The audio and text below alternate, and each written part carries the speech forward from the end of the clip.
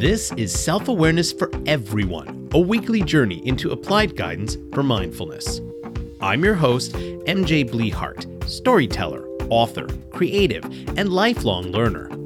I'll be your guide through conscious reality creation, simple mindfulness tools available to everyone to empower greater control of life's experiences, and other applications of unselfish self-awareness. This week's episode: how does self-awareness inform your identity? Did you know that your identity is largely artificial and comes from your equally artificial ego? Seriously, for a lot of people, this seems like a complete and utter lie, but it's one of the most truthful things you will ever hear, because the reality is most of our identities are false. They are made up of things that are not actually, factually who we are here and now. A lot of times, identity is built upon an ego, and your ego was built upon a whole combination of other factors, which I'll get into going forward here, but it's not necessarily who, what, where, how, or why you actually, factually are. Identity is complex, and how you identify yourself is going to vary depending on your circumstance or your situation that you're in at the time, but it tends to get tied up into the artifice of your ego. And I want to get into this in greater detail here because I think it really is important to know that ego and identity are so inextricably linked. You are made up of a conscious mind and a subconscious mind. Your conscious mind is the ability to identify what you're thinking, what and how you're feeling, your actions and intentions, and everything else right here and right now in your mindset, headspace, psyche, self. Your conscious mind only works in the present. It is only a product of the here and now. And the only time you can access it is when you mindfully are consciously aware of it. Your subconscious mind, on the other hand, is like a giant sponge, and it is everything you ever take in your life. It absorbs veritably everything without filter. It's also where your beliefs, values, and habits live. That's where all of your thinking occurs at the deepest levels. And everything that you've created over time and all the beliefs, whether you still hold on to them or not, the values that may or may not speak to you anymore, all of them live in your subconscious. And unless you are consciously, actively striving to get a hold of it and take a look at what's going on in there, you are not connected to your subconscious mind. Mindfulness is when you actually take a moment to identify right here and right now who, what, where, how, and why you are. And it is only in the present that you can be mindful. Your subconscious mind is always running in the background. It's just like the OS on your computer or your smartphone. It's the operating system that everything runs off of. And unless you access it, lots of things are there in the background that don't do anything. Now, along the way, during multiple points in our lives, we have times where our conscious mind and our subconscious mind are aligned. And when that happens, we build this construct, this bridge between them, and that is your ego. Your ego is built upon who you believe yourself to be at the time that the bridge is made between the conscious and subconscious mind. When this goes unchecked over a long period of time, it ceases to be who, what, where, how, and why you are. And this is where identity comes into play. Mostly, we think about who, and a lot of times this gets brought to mind with statements like, I am. I am are the two most powerful words you can say when it comes to conscious reality creation. Self-awareness is all about being aware of yourself. It's quite literal. And when you use the words I am, you're creating something. Identity ties into this, but a lot of times it ties into this egoic creation of yourself that you made at some prior point that you may have lost sight of, and that ego is both how you project yourself to the world at large and reflect back at yourself. And that is oftentimes your identity. And here's the thing that's most frustrating about this is that your identity is largely artificial. It's not who, at your deepest heart of hearts, you are. Mindfulness, the now, and your identity all tie together. And your subconscious mind is constantly acting to think and feel and make sense of things that often don't make any sense whatsoever.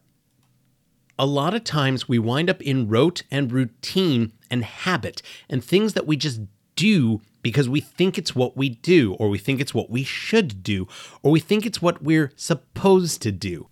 And while sometimes this is good, there are times where this just gets in our way of being ultimately who, what, where, how, and why we desire to be. It gets in the way of the identity we truly desire to hold on to. Mindfulness is how you assume the control that is rightly yours. Mindfulness is a lot easier than we make it out to be because it's both rudimentarily simple and yet doesn't feel like it should work as easily as it does. But in the here and now, at this very present moment, if you pause and you ask questions such as, what am I thinking? What am I feeling? How am I feeling? What am I doing? Why am I doing what I'm doing? What are my intentions? You have made yourself consciously aware, ergo mindful. Mindfulness is self-awareness, and that's how you can see if your identity is how and what you desire for it to be. And you have a tremendous amount of power to use your self-awareness to change your life in ways that you most desire for it to change. Yes, you are going to meet resistance from without. You are going to encounter a society that might tell you that you are unworthy and don't deserve and shouldn't have and blah, blah, blah. We can go on with this forever. But you're also going to meet internal resistance, and that is where the ego becomes the problem. Egos are comfort zones. When you created that construct in the past, based on that bridge between your conscious and subconscious mind, you were comfortable at that time with your identity. This is who I am. And that person is what you identified yourself to be. The problem is, this isn't always done in a positive way.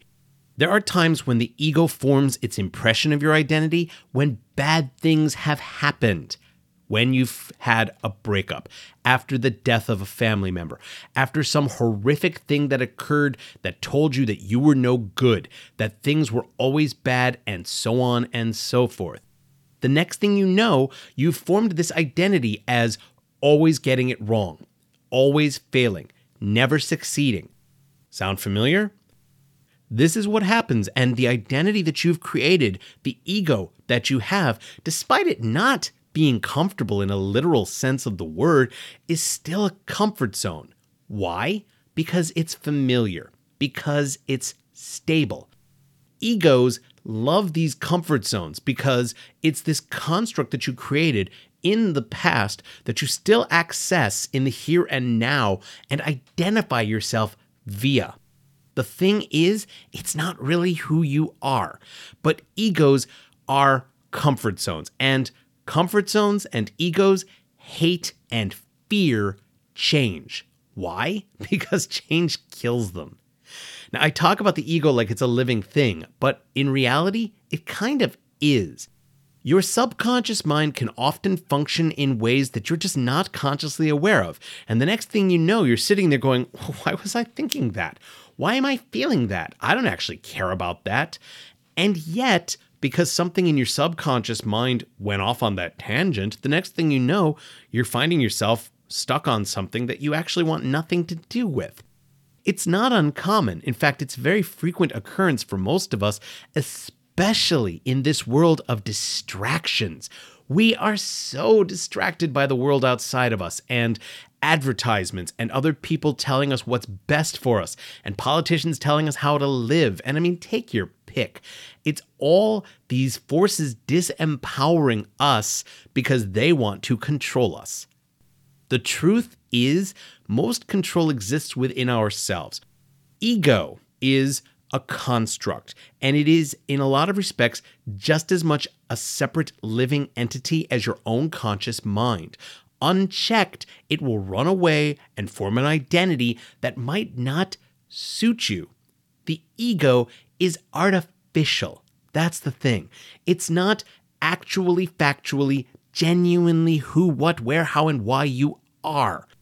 Yes, elements of it are based in truth, or at least a past truth. But in the world of conscious awareness, of self-awareness, of genuine mindfulness, it's not who you are. Identity is a fluid concept, which I'll get into here just a little bit further. But I want to finish up this thought on ego. Recognizing the artifice of your ego empowers you to destroy it.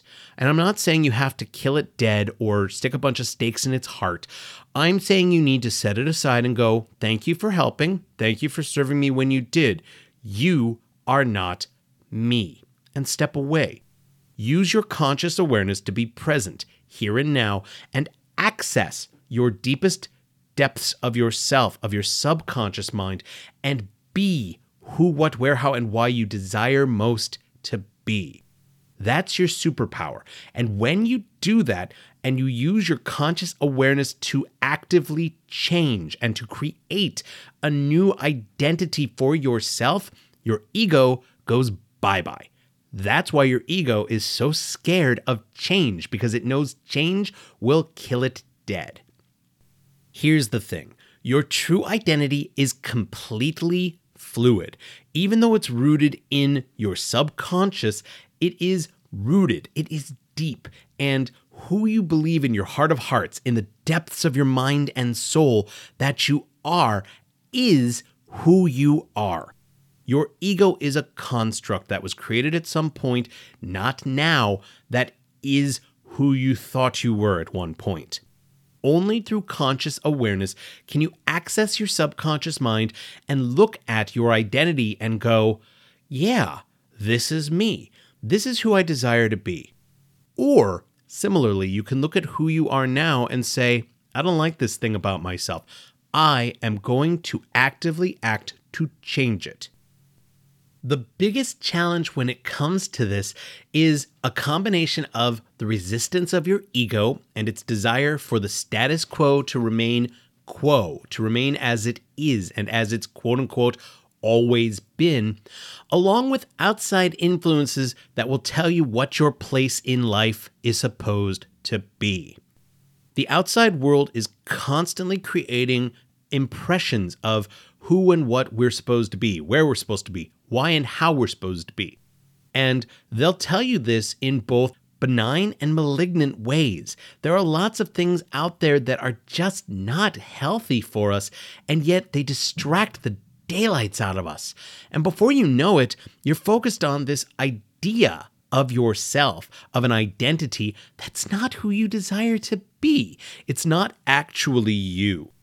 You have the power to change that, but you're going to have to fight the resistance both from within your ego and from without the impressions of other people. This could lead to some issues with certain people. There are people who are going to be upset with you for changing. There are people who are going to feel like you're leaving them behind or treating them badly. And this is going to come from setting boundaries, saying no when you previously didn't say no, and just generally not necessarily giving absolutely everything you have away to other people because you want to be there for yourself. This can be challenging, particularly when you make choices that society looks at you and says, that's not right. That's not your place. Well, guess what? Society doesn't get to make that judgment. It's your life. It's your choice. When you choose to be consciously aware and to use mindfulness in order to access your subconscious, you get to choose to be who, what, where, how, and why you desire most to be. That's your superpower. And I don't care who you are or where you come from. You are worthy and deserving of it. Selfishness, which often gets thrown at you as being the thing that you're doing or not doing or blah, blah, blah. Selfishness is often completely mislabeled. And yes, sometimes acting for yourself will come across as selfish to other people. But real, genuine selfishness is about malice aforethought. It's knowing full well that your actions will harm somebody, and it's intentionally causing that harm because of a selfish act. It's taking way more than your fair share and leaving nothing behind for anybody else. It's doing something to empower yourself while actively disempowering somebody else. That is selfishness. Self-care that gets seen as selfishness by other people isn't actually selfish. But that's something that you have to reconcile on your own. And only via mindfulness and your own self-awareness do you have that power. But you do have that power. And your identity can be created, recreated, and altered by you and your conscious awareness and mindfulness practices. That will put you in the driver's seat. Okay, that sound tells me that it is time for this week's Applied Guidance for Mindfulness tool. This is going to be a little bit different, so bear with me here while I create this. Let's take a look at what your ego is projecting to you, both within and without, and figure out whether or not this is the identity you wish to hold. Take a moment to yourself and go somewhere where you can be alone, get either a pen and paper or sit in front of a computer, and make sure you're in a quiet place. Take at least 3 deep breaths in and out to center yourself. Once you've done that and you've got your heart nice and slowed down and you're just focused on being present, I want you to set a timer for 1 minute. When you start the timer, I want you to write down, either on paper or on your computer, the following: I am. Write down multiple I am statements, whatever comes to mind over the course of the next minute. Just keep writing I am and whatever follows that statement. I am happy. I am sad. I am smart. I am stupid. Whatever it is, just write it out. When the time is up, look at the list of all the I ams that you came up with in a minute. This was stream of consciousness, so this should be accessing to some degree your ego and your conscious and subconscious minds. When you look at that list, mark anything that looks and feels wrong. If there's an I am statement you made that doesn't serve you, that doesn't feel right, I want you to write that down and then explain it. Figure out, well, why isn't this right? What's not right about it? Why isn't it right? And really analyze what you're saying about yourself, because that ties into your ego, which ties into your identity, and this exercise can help you to find where change can be made to improve your life experience. Go ahead and repeat as necessary. Thanks for joining me for this week's Self-Awareness for Everyone.